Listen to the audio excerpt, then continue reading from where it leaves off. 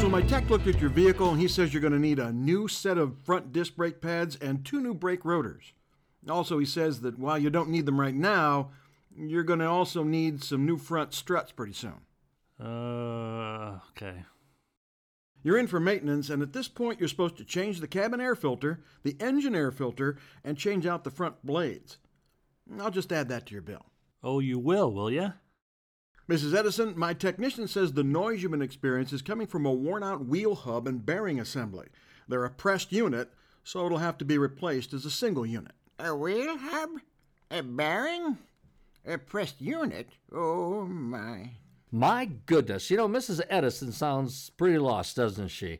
I mean, the man before her was being pressured into a maintenance package, and then the man before that was apparently going to have to spend several hundreds of dollars to get his brakes working.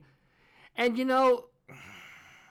all that may well be true, but it's not reasonable nor professional to present the need to take action in such a matter-of-fact, high-pressured way. In each case, the consultant did not take the time or the correct steps to establish the need for what they were recommending. Well, perhaps they were banking on the customer seeing them as the authority, or maybe they were assuming the customer would trust their professional advice. Bad, and bad again. Let me show you on your car what we found with your brakes. As you can see here, when you compare these worn pads to this new set, there's very little braking material left. And you'll note that the metal portion to which the pad adheres, well, that's been digging into your rotor. That caused the noise you've been hearing. Now, I like that. Our consultant used the car along with new and used parts to make it clear that it was time to act. Now, this is the service schedule on my computer, and it's exactly like the one in your owner's manual. Now, at your current mileage, GM recommends replacing the cabin fresh air filter and your engine air cleaner. You can see GM recommends checking the wipers as well.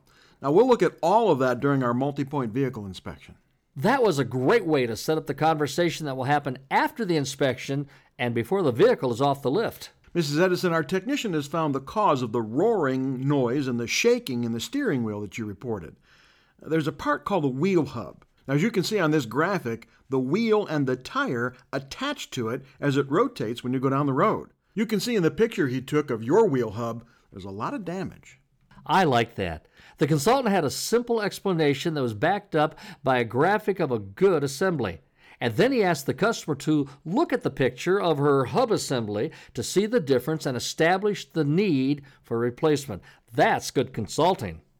Now, there's no advantage in discussing the benefits of taking action or asking for the sale until and unless you've established the need to act.